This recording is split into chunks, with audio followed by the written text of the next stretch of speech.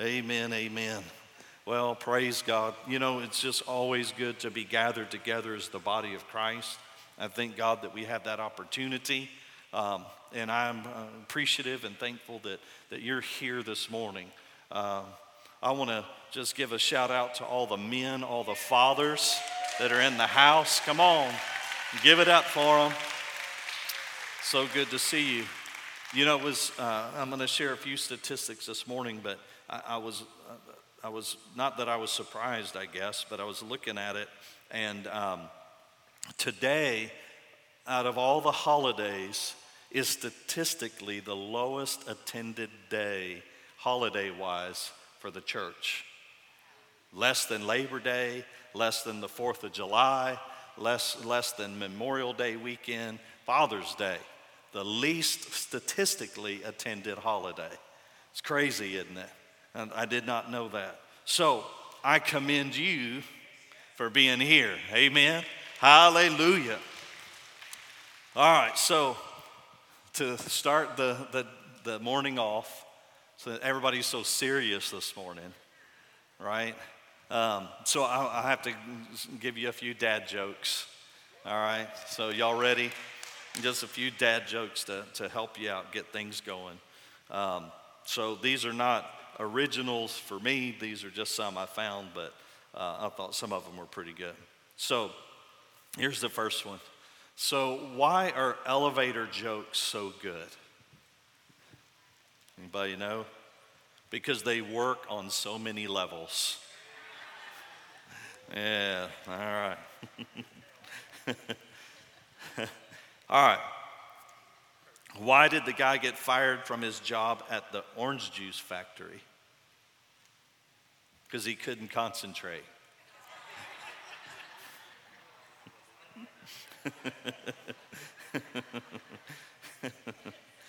All right, this one, you might get this one.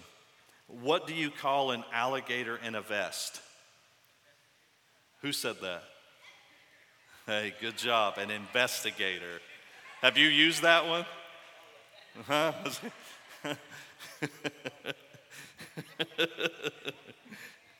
All right. What did the left eye say to the right eye? That's a good one, maybe so. Said, between you and me, something smells.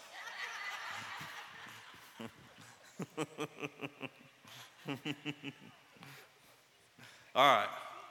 Let's see. I don't want to call anybody out on this one. So, what do you call a group of rabbits walking backwards? A receding hairline.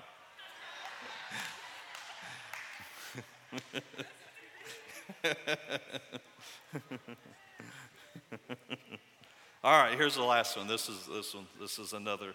All right. Where are the spiciest peppers commemorated? The Hall of Peño.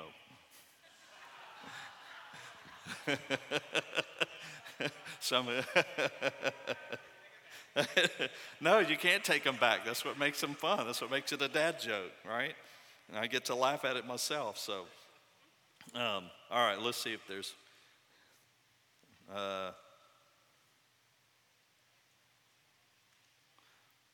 Hold on. Okay. All right, here we go. This one's for you, Willie. I know y'all have chickens. So, why does a chicken coop have 2 doors? Because if it had 4 doors, it would be a chicken sedan. It's lame, isn't it? It's all right, it's good. Hey, come on, just some courtesy laugh. Let me get some more courtesy laugh for the dad jokes. So, you know, it's important that we're able to have fun in the house of the Lord. Amen. The merry heart doeth good like a what? Like a medicine. Doesn't matter how stupid the joke is. Merry heart doeth good like a medicine. So it's important. Amen. So today I want to share just a little bit. I really don't. I'm not even going to say that out loud because I'll say it and then it won't be true. But I want to just share a couple of points today and talk a little bit to fathers, and it's going to be a good day, right? Many times the men are always complaining that on Father's Day they get beat up, and so I'm not going to beat up on any fathers today.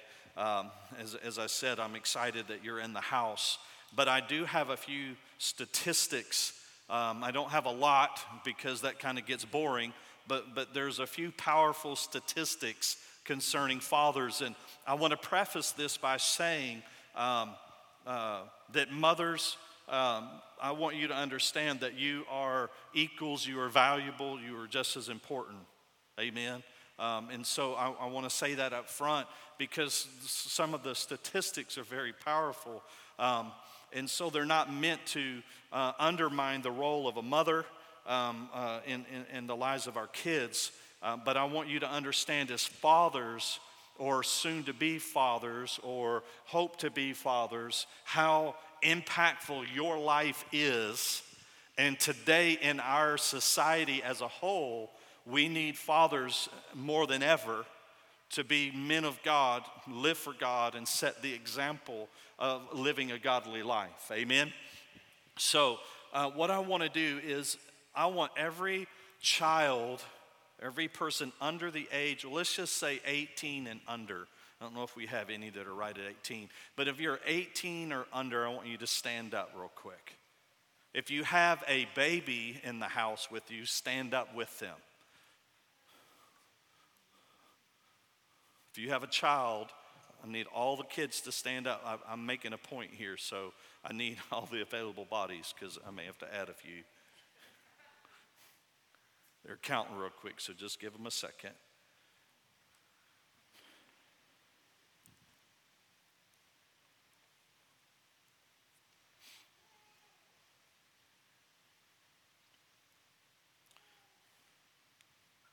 Y'all getting them all? Do what? No. 24, 25. No, I'm just kidding. Don't want to do that. 12 more. Okay. Well, let me have 12 men stand up. This just 12 men. 1, 2, 3, 4, 5, 6, 7, 8, 9, 10, 11 in the back. We got 12 over here, 12. Okay. All right, this should be good. Okay. So you look around the room, and hopefully we have right at 50 people. We could be give or take, right? But right at 50 people here, okay? Right at 50 people. So here's the statistic that I want you to see. This is what hit me. Brother Kevin, won't you come up here? You get to be the one. All right. All right. Now listen, out of 50 people, if a father does not go to church, but his wife does, okay? If a father does not go to church, but his wife does, only one child in 50 will become a regular worshiper. That means out of all those that are standing, now this is just an average statistic. It's not the law, right? So, and I say that because you may be a single mom, and there are exceptions. And I've seen time and time again the exceptions. And when a mom makes a commitment to have their kids in church and prays for them and believes God for them, God will put somebody in their life that will help them to make sure that they continue on. Amen? But what I want you to understand is just on the average, that even if mom brings them to church, but dad does not go to church and is not involved in that, only 1 in 50 will become a regular attender. That lets you know, fathers, how vital your role is in your child and your child and anybody else's child that you are a father figure, the impact that you have on their life to make sure that they continue on walking with God, serving the Lord, and being in the house of God. Amen? And I want you just to put your eyes on it this morning so you can see that this is not a lightweight thing, and it does matter that you as a father took the time today on Father's Day to make sure your kids, your family were in church. Amen? Hallelujah. Thank you very much. Y'all give them a hand and y'all can sit down. It doesn't have to be a negative. It ought to reinforce the positive of the impact that fathers can have. And again, I'm not demeaning the mother. I'm just giving you the facts. I'm giving you the statistics, okay? So here's a couple of other statistics. If a father goes regularly, regardless of what the mother does, okay? If the mother goes, doesn't go, stays home, if a father goes to church regularly, then 2/3 to 3/4 of their children will attend church regularly as adults. That's a powerful statistic. That just because you, regardless, so as a father, you could have a wife who's unbelieving. You could have a wife that is not serving the Lord. But if you will make sure that you bring your kids to church and you make that a priority in your life, then that is 2/3 to 3/4. So that's 66 to 75% opportunity for your child to continue on. But see, many times we don't look at church and our attendance and our involvement in the house as impacting our kids' life past the age of 18. We just see it for the moment than it is. We see it for what's going on in our life today, and we don't realize that all of that is as actually setting up our children to either succeed in their walk with God or not. And you have an impact in that. Now here's some more. If a mother does not go to church, like at all, but a father does, a minimum of 2/3 of their children will end up attending church. Now listen, but in contrast, if a father does not go to church, but the mother does, on average, 2/3 of their children will not attend church. 66% chance if you and the dad doesn't go to church. Again, there's exceptions. Amen? There's exceptions to that. And I've seen it time and time again. Now check this out. This is another interesting. If a child is the first person in a household to become a Christian, there is a 3.5% probability everyone else will follow.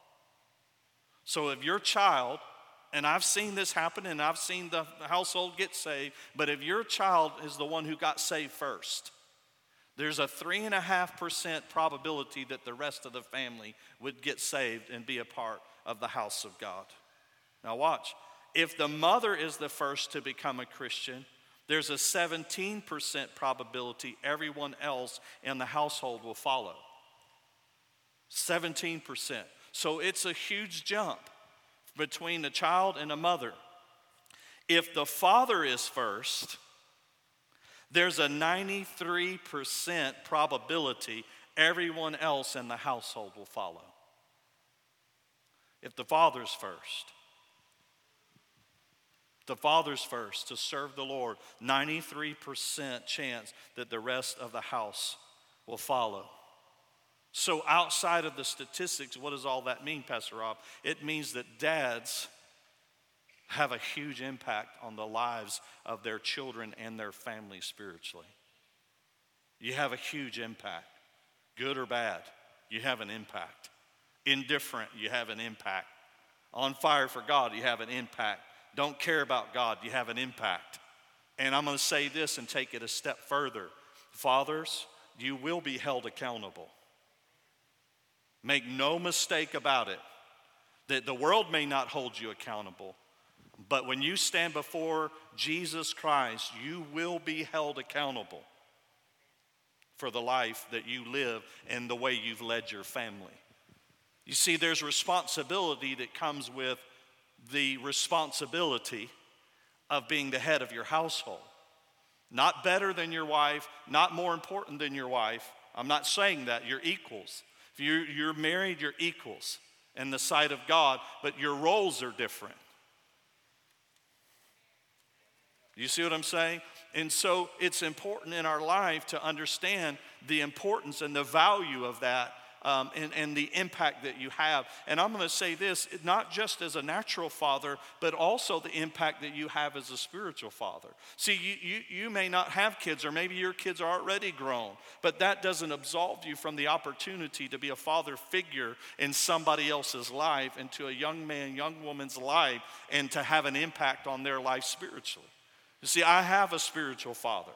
I have a natural father who's a part of my life, and I love him, and he's an amazing dad. And he serves the Lord today, and he walks with God today. But I also have a spiritual father who is my pastor, and he is one who has helped and poured into my life. And I've got other spiritual influence that have helped shape my life and make sure that I've stayed steady and true to what I believe. And the world calls it brainwashing. But it's brainwashing the other way around.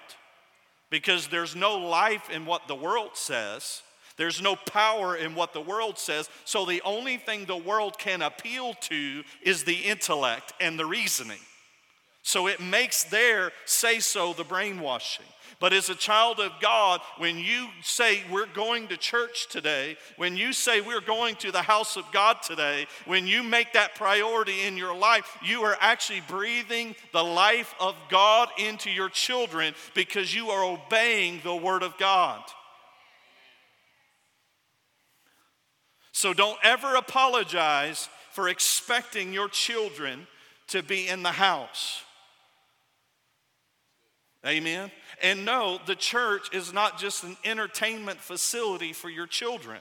So there should be days, probably will be days, that your children might say, I do not want to go today. And don't say, okay, you don't have to go. You say, no, we are going to the house of God, because it's not about how you feel. And if you're not careful, you'll teach your children that Christianity and their walk with God is all about how they feel and not about a disciplined life. Being in the house of God is a discipline, it's not a feeling. It is a decision that I'm going to do and be. If I'm the church, you can't be the church without the gathering. Now, you could gather in your home, but just you gathering with your family is not enough. And I'm not demeaning that. My family and I, we could gather. We've gathered and prayed. We've gathered in worship. We've gathered. But Jesus, if that was the case, then we could all just stay home and there wouldn't be any reason for what we do. But that's not the way he designed it. He designed it because there's purpose behind it. There's power in the gathering. Jesus said, where 2 or 3 are gathered together in my name, there I am in the midst of them. Well, isn't God everywhere? He is, but there are times when he shows up in an extraordinary way. And that's what happens when we gather together. There is something that's taking place, something powerful that's going on in our lives. Amen? So I want to commend you. And there may be some fathers, I know we have some that aren't ready to be able to come back in the house. They may be at-risk people. There's different things. So this isn't just a blanket. If they're not here today, they're not being good fathers. I'm not saying that. I'm talking about the habit of your life. You see, because you can get up and come to church one day, and then all the rest of the days you're not in the house. So I'm talking about the habitual choices of life. You see what I'm saying? These statistics are talking about not just one Sunday. They're talking about the habitual living in your life of whether you and I are engaging with the body of Christ and making sure that our kids are engaging with the body of Christ. Amen? I got one amen. Thank you, sir. Can I get another one? No, I'm just kidding. Amen.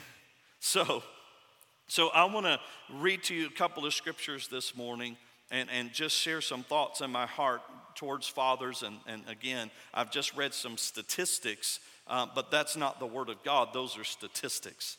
Amen. So it's a familiar verse, but I believe that it is speaking today more than ever. And it's Malachi chapter 4, verse 6. And it says, and he will turn the hearts of the fathers to their children, and the hearts of the children to their fathers. He says, lest I come and strike the land with a decree of utter destruction. Now, these are part of the last few verses of the book of Malachi. And he talks about Elijah coming. And he's saying that in that day, I'm going to turn the hearts of the fathers towards the children and the hearts of the children towards the fathers. And I know that I shared a little bit along this line last Father's Day, but I think it is even more relevant today. One of the things that I believe with all my heart that's going to mark a move of God, this last day's move of God in the house, is that scripture right there.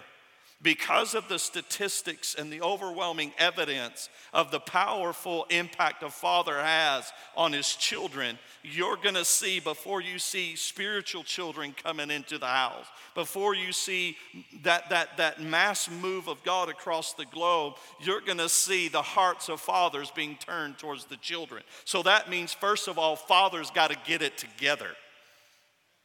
So you're going to see fathers change.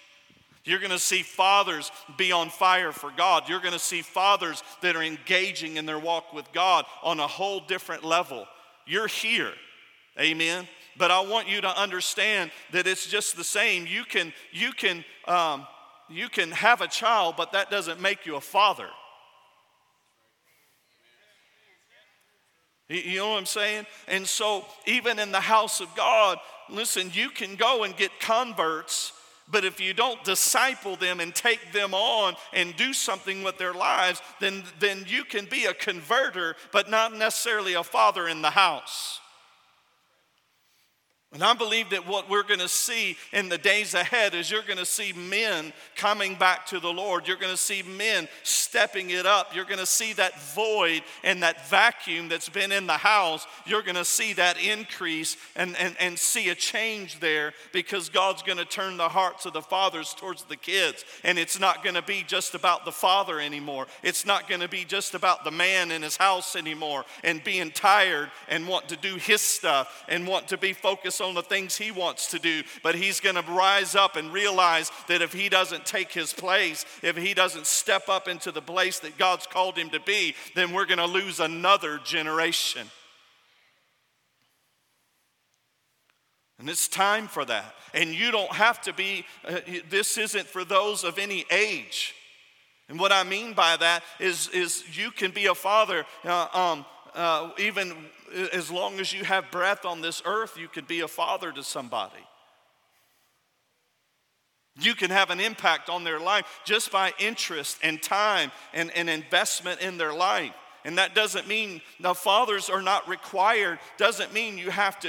You may be in a place where you can't go and do all the things that kids can do. But that doesn't mean that you can't have time with somebody. That doesn't mean you can't speak into their life. That doesn't mean you can't love on them. We have that opportunity. And it matters what we do.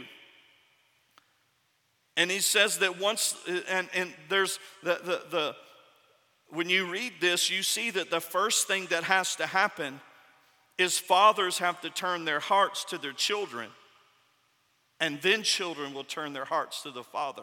You want to know how to keep your kids close as a father? You want to know how to raise them right as a father? Is make sure your heart is turned toward your children, and that you are present in their lives, that you are available in their lives, that your heart is in their lives, not just your head. Because they will know the difference. And if your heart is not connecting with their heart, then you have a greater chance of disconnecting and losing them. You have to make that connection. You have to be present in their lives. So this isn't just about men showing up to church. This is about a heart adjustment as far as across the board in our men, period. And again, I'm not saying that you're here, you're in the house, so you got to let the Holy Spirit speak to you and help you with where you are. Amen? I'm not trying to tell you where you are, right? but I'm giving you the Word of God, and then the Holy Spirit will help you define where you are and any adjustments you need to make or adjustments that I need to make. But we know for a fact that in the day in which we live, there's an absenteeism of men and fathers in the house, and that has to change. Amen. And when that does, something's going to happen. Now watch. If you go to Acts chapter 2:17, I want to read to you a couple of scriptures that we quote. This was on the day of Pentecost. Peter gets up, he preaches a sermon. He quotes part of the scriptures from Joel chapter 2. And listen to what he says, "And it shall come to pass in the last days, says God, that I will pour out of my spirit on all flesh. Your sons and your daughters shall prophesy. Your young men shall see visions. Your old men dream dreams. And on my men servants and on my maid servants I will pour out of my spirit in those days, and they shall prophesy." And so we have a picture in the Word of God of the days. And I want you to, that word last, listen to what it means. It means the farthest. It means the final of place or time. It means the ends of, the latter end of, the extreme last in time or in place, last in a series of places, last in a temporal succession, the last of the last, referring to time. We are in the last of the last.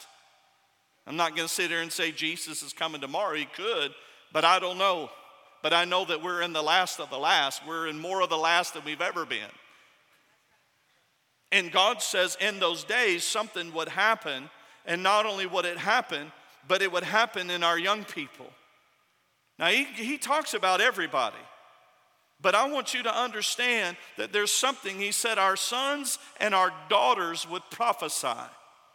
Our sons and daughters would prophesy. And that word prophesy means to speak forth by divine inspiration. It is to utter forth or declare a thing which can only be known by divine revelation. It means to break forth into sudden impulse and lofty discourse or praise of the divine counsels under like prompting, to teach, to refute, to reprove, to admonish, or to comfort others. It means to act as a prophet or to walk in the office of a prophet. But that doesn't mean that all of our sons and daughters are prophets, but they will prophesy. He said, I will pour out my spirit in those days and they'll prophesy. But if they're not in the house, then they're not going to be in a place to prophesy. And that doesn't mean that you can't prophesy outside the house. But my point is that I didn't prophesy or learn the gifts of the Spirit and walk in that and flow in that because I was absent from the kingdom. No, it was because I was there every Wednesday, and I was there every Sunday, and I was there every Monday for prayer, and I was there when others prophesied. I was there when others spoke. I was there when I saw the gifts, and it developed a hunger and a desire in me and say, I want that in my life. I want the supernatural in my life. I don't want just church. I don't want just the lifeless life of religion experience. I want the power of God flowing through my life. So as a young person, I was exposed to that. And not only exposed, but I was given opportunity to prophesy. I was given opportunity to allow the gifts to flow through my life. I didn't have to wait till I was 30 or 35 or 40 or 45 because I was in the house, because my father was in the house, because my spiritual father was in the house, because of others that were in my life that invested in me. They invested supernatural things into my life. And so my childhood wasn't just an ordinary childhood. I got to see the power of God. But if the fathers aren't in the house, then the kids aren't in the house to experience the supernatural. And the only thing you're left with then is a religious experience and a religious life that's void of the power of God. So you take on a form of godliness and you deny the very power of God, and it looks like you're living a godly life, when in all reality you're bound up in sin, you're bound up in hatred, you're bound up in all the other things going on in this world because you're not living a life that's full of the power of God. And so as fathers, we have a responsibility to do something about it. We have the opportunity to do something about it. We have the privilege to do something about it. And I want you to understand something, fathers. You may look at your life and say, well, I'm unqualified. You may say, well, I don't know that I can do that. You may look at your life and the struggles of your life and the things going on in your life and feel like you're just barely keeping up as it is. But I want you to know something. God never called you to be something He won't empower you to be. God never called you to live a life that He hasn't provided the wisdom, the power, the strength, the grace, the mercy to be able to live that life. God's never asked anything of you or I that God hasn't already made a way for you to walk in it and do it and be it. So it's not a matter of whether you can anymore. It's a matter of whether you will. Because it's not about perfection. It's not about perfection in our life. It's not because you do everything right. It's because of what Jesus has done. And because of what He's done, now you and I have the opportunity to do something. And we have the responsibility to do it. Because of what Jesus has done for us. Ephesians 6:4, it says, fathers, do not provoke your children to anger, but bring them up in the discipline and the instruction of the Lord. The discipline and the instruction of the Lord.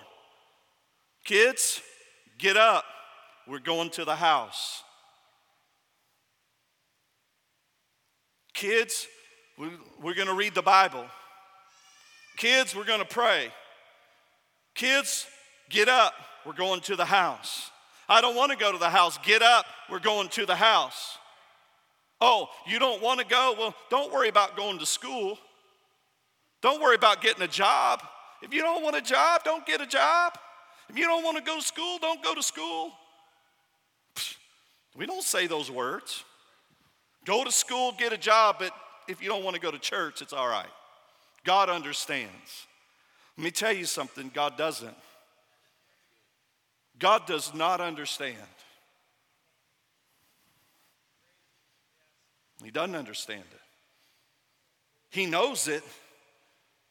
And I mean, He understands from an intellectual place. I mean, He's God. He knows everything. But I'll tell you before, now I'll say this statement again because I don't think you got it. Challenges are temporary, excuses are permanent. And when you live a life of excuses of why you can't do what God's telling you to do, you'll never overcome it because you'll always have an excuse. And if it's not the same excuse, it'll be another excuse. The lifestyle of excuse for my choices is permanent. It's not till I take responsibility and say, no matter what, I'm going to. And I face challenges that may be a setback, but a setback is temporary. But if I make an excuse or I get into that vein of excuses in my life, it becomes permanent. Anybody know anybody that all they do is make excuses? It gets old. I don't want excuses. I want a solution. It's the same for my life. I've made excuses at times. But then there are times my dad taught me, listen, you don't get to make excuses. I had a father that taught me discipline. I had a father that taught me the importance of not quitting. A father that had taught me the importance of following through and getting things done. I'm a get-done thing person. Sometimes certain things may take me a little longer to get done, but I'm going to find a way and get it done. I'm not an excuse person. It's find a solution.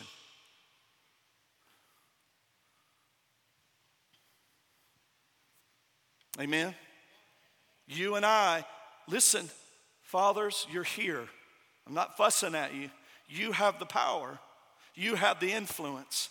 Those of you watching online, you have authority. You have influence. You have power. And again, I'm not talking about just one day. Listen, this one day a year isn't going to change everything. Amen? It's the lifestyle. It's the continual. It's the week to week. It's the day to day of how I live my life and what I do with my life. Genesis 18:19, talking about Abraham, he says, I've chosen him that he may command his children and his household after him to keep the way of the Lord by doing righteousness and justice, so that the Lord may bring to Abraham what he has promised him. Abraham's blessing was also tied to him training and teaching his family. Because God's blessing to Abraham was offspring that would serve the Lord. That was the blessing of Abraham. It was the blessing of God. And when we talk about that thing, you can read in Deuteronomy about the curse and the blessing. But the blessing was to your seed and to their seed. And he said, Abraham, look at the stars. Abraham, look at the sand. If you can number the stars, if you can number the sand, then you could see the number of your descendants that you'll have, your offspring. See, part of the blessing on your life, men of God, is that your life impacts generations. It's not just about your children. It's not just about my children. It's about my children's children and my children's children's children and my children's children's children's children's children. It's bigger than me. It's more than me. It's greater than me. It's about the generations of my family. And I've got to do my part so that my kids have a chance to do their part, so that their kids have a chance to do their part, and the other kids have a chance to do their part. And we don't lose generations of young people to the world because we're so busy making excuses for why we can't be men of God and do what we're called to do.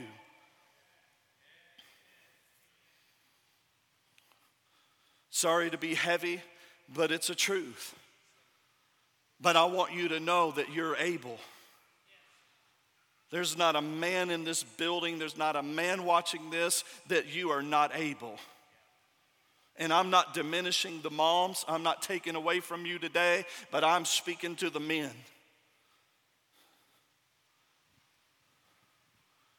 Because it makes a difference. And it takes both.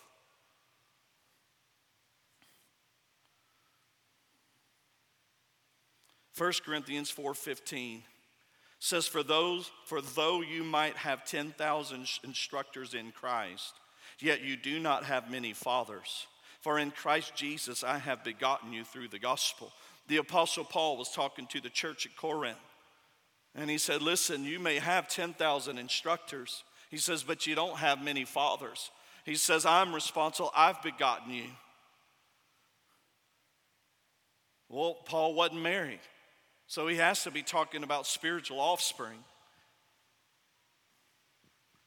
And then he went on to talk about Timothy, his son in the faith. So I'm not just talking about being natural fathers. Amen.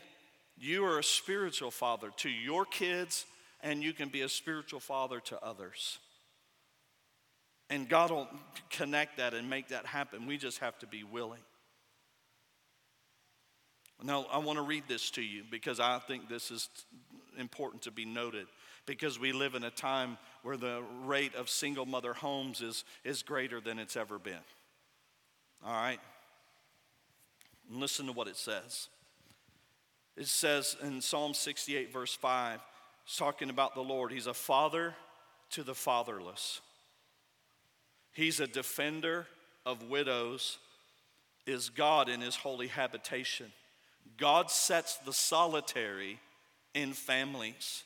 He brings out those who are bound into prosperity, but the rebellious dwell in a dry land. You may be here and say, I don't have a father.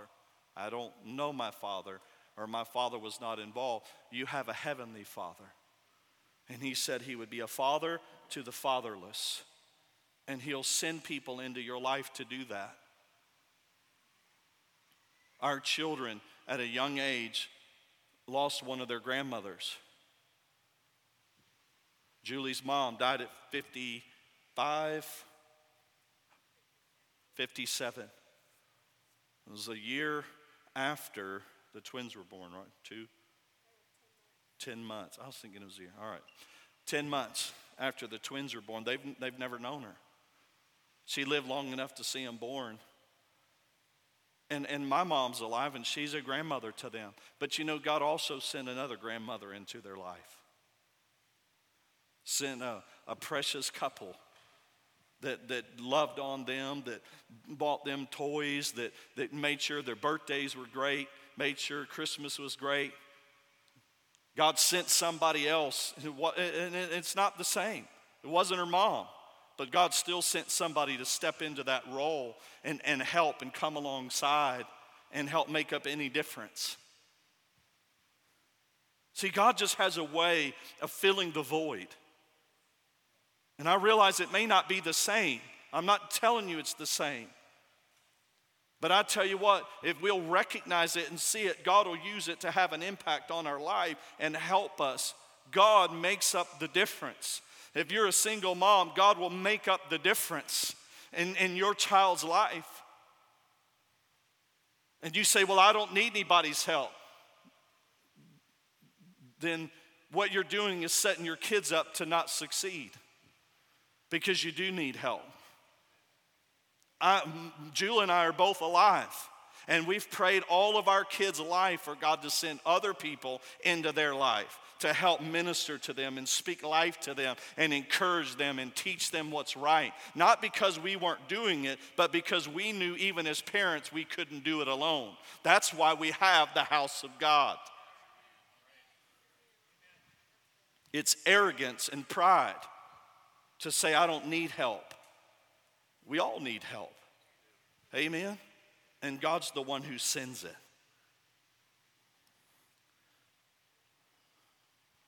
Listen, fathers, you're not better than the mother.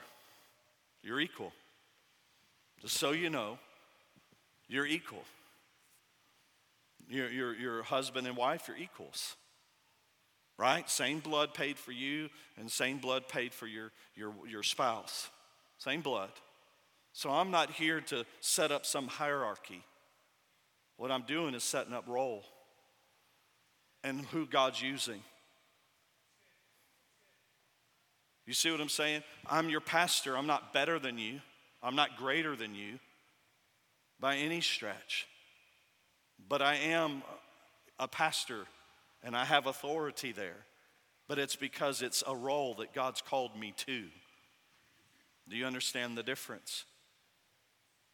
And so your role as a father is vital, and it's important to your home, and it's important to the house. And I want you to know, fathers, that many times we spend our life trying to become something. And I want you to know right now today that as a child of God, born again child of God, you already are. And the problem is that we're not taking time to find out who we already are and ensuring that we're walking in who we already are. And we're spending our time making excuses for not being who we think we should be. You are a man of God. You are a man of integrity. You are a man of righteousness. You are a spiritual man. You are a man of influence. You are a man of impact. You are a man who raises his kids right. You see what I'm saying? God's word says that's who you are. And all you and I have to do is begin to allow God to work and to bring revelation of that, and that be released in my life. It's not something I'm trying to put on. It's something that's already in me. And I just have to release that. And what the enemy does is the enemy's trying to make you feel like you're less than. And he's trying to remind you of what you can't do and who you can't be. And he's trying to get you to follow the world system and what they say of who you should be, instead of just walking out who God already says that you are. Amen. It's not as difficult as we think. We just got to listen to the right voice. We've got to dig in and allow the Word of God to speak to us. Allow the Spirit of God to work that in our life and bring change and transformation. The moment you became born again, everything changed. The moment you made Jesus Christ the Lord of your life, everything changed. Amen. And I realize we got to renew our mind. We're working out our salvation, so there is change and transformation that's continual. Amen. But what we're doing is we're working what's on the inside. We're letting it work itself out on the outside. And I remember with challenges in my life, the challenges that I faced and things that I would need to overcome when I felt weak or when I felt like, I wasn't able to overcome something, I would begin to say these words: that's not who I am. I'm not that person that's quick to get angry. I'm not that person that's this. I'm not that person that's that. This is who God says I am. I choose to be who God says I am. Not follow what my flesh wants, not follow what the world says, but I choose to be who God says I am. And you can do that. You're well able to. Amen.